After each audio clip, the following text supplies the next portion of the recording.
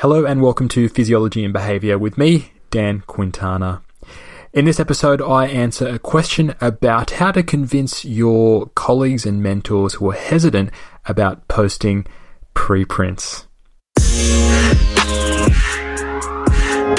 If you're on Twitter, and if you're an academic, I recommend that you should be on Twitter, but you may notice there's an excellent hashtag, and it's called PhD Chat, where PhD researchers often post their experiences, but also post questions. And this was something that I found enormously helpful within my own PhD, which was a long time ago, and Twitter's been around for a long time.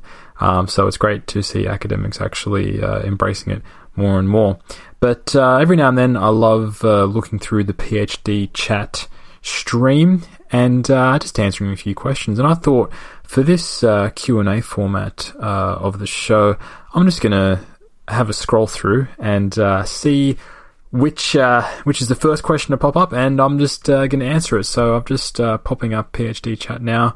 And okay, Chaz Hinsman asks, anyone have successful strategies to convince co-authors / mentors / colleagues who may be hesitant to post preprints? Now, this is a great question. Preprints have an interesting history, particularly in the biobehavioral sciences. They were really popular within. They've been quite popular within physics for almost 10 years now, where it's almost the norm to actually post your preprint, have people comment on it, and you adjust your preprint accordingly, and eventually you publish it. So let me actually rewind a little bit and explain what a preprint is. So basically, a preprint is a version of your manuscript, which is the manuscript that you have before you actually submit your paper for publication.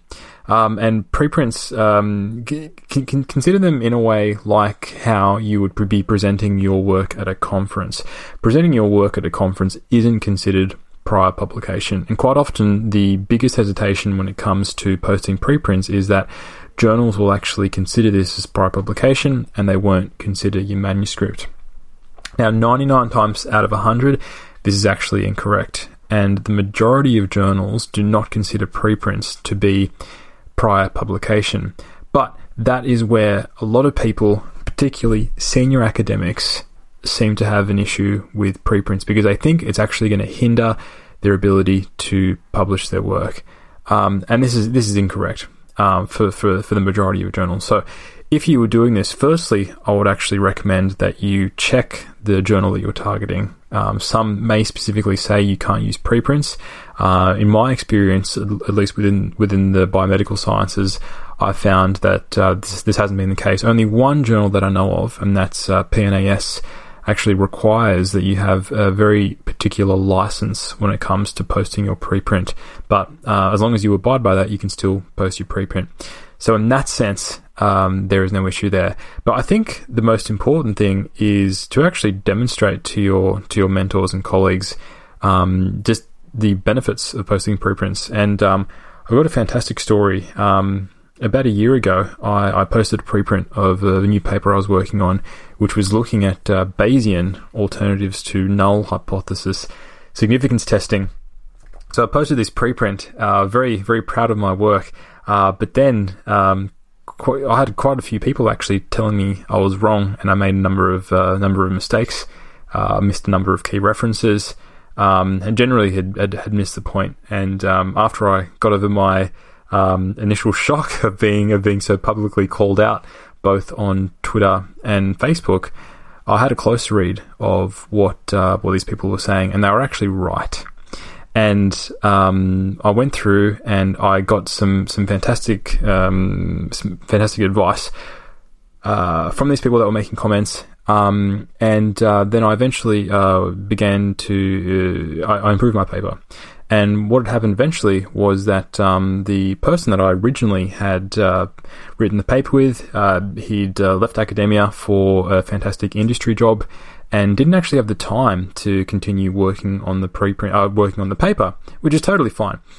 So I actually asked one of the people that had critiqued my paper if, after revisions, he would be happy to join.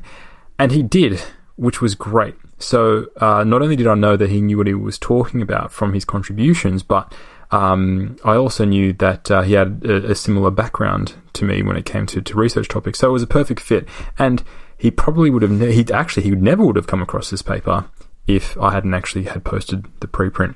And the scary thing is what could have happened was perhaps I submitted the paper to a journal and it would have slipped through the reviewers. The reviewers may have looked at it going, this is a great paper, nothing wrong with it. And then it would have been published. And then I would have had the exact same critiques after it's published. But the thing is, you can't, other than retraction or correction, you can't really change a paper after it is published. But with a preprint, it is totally fine to change. You can even change preprint versions. If you use bioRxiv or if you use Open Science Framework, you can actually update your preprint and have different versions. So if you post a preprint originally and then someone tells you, okay, here's where you can improve it, you can actually update it, and you can continually update it until you eventually submit your paper. So one of the big benefits then is that you can actually get early feedback with your paper from people if you post your paper. Quite often a lot of people are following what's happening on bioRxiv, so they get updates with new papers, or they might get updates for new papers with Open Science Framework. And the other thing is Google Scholar actually indexes papers that are posted on Open Science Framework or posted on bioRxiv. So if people have search alerts for particular topics, then they'll actually see these papers come up. I had a researcher who didn't actually really understand the concept of preprints, obviously had search alerts, saw this come up and emailed me going, this paper is really, really interesting. Where is it published? And I explained to her, well, it's actually a preprint. And she was like, okay, but where has it been published? And eventually I was able to to explain the concept to her. But regardless, she saw this pop up in Google Scholar and saw it as a published paper and was able to use it and already wanted to cite it, which is fantastic. And that never would have happened if I didn't have the opportunity to post a preprint. And we all know how long it can actually take for work to get published. I've had a paper which has been under review in a number of different journals, and the review process at each journal has taken months and months and months and months. But I was able to preprint it as soon as it was ready. So despite the fact that it might not be published for over a year, at least the preprint is available and people can read it. In fact, that was the same paper that the other person who wasn't really that familiar with preprints emailed me about.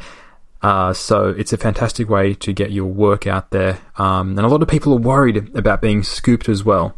And if you post a preprint, that is a good way to actually put your mark down in the literature and actually say, this is what we found. And people can actually look back and see the timestamped post of when the preprint was posted, so that you can actually demonstrate that you were the first person to come out with the idea. I think the other thing is you just have to make it just as easy and as clear as possible when you're speaking with co-authors and mentors and colleagues, that they don't actually need to do any work, and it'll just be quite easy for them. But it's just a matter of addressing their fears that it doesn't actually constitute, in almost any case, it doesn't actually constitute prior publication, and also demonstrating the benefits that it allows you to get your work out there. It helps prevent against scooping as well. I would also recommend, and I'll add this to the show notes, ASAP Bio, which is a fantastic resource when it comes to preprints, and they've got a really good frequently asked questions section, which basically has answers to all the typical questions people get from their co-authors, mentors and colleagues. So I hope that answers that question. Hopefully I'll be back again soon for a new PhD chat Q&A. Thanks for listening. That's all for today's episode of Physiology and Behaviour with Dan Quintana. I hope you liked it, and if you did like it, I would really appreciate it if you were to post a link to the episode on Twitter. My name is @DSQuintana, or you can also post it to Facebook, and you can find me on Facebook as well. Just check out the links in the show notes. If you're into video, if you're on Instagram or if you're on YouTube, I also post some of the episodes on those sites there. So check out the show notes. If you have any questions, please let me know. The best way to get into contact is to message me over Twitter via DM at @DSQuintana. Bye for now.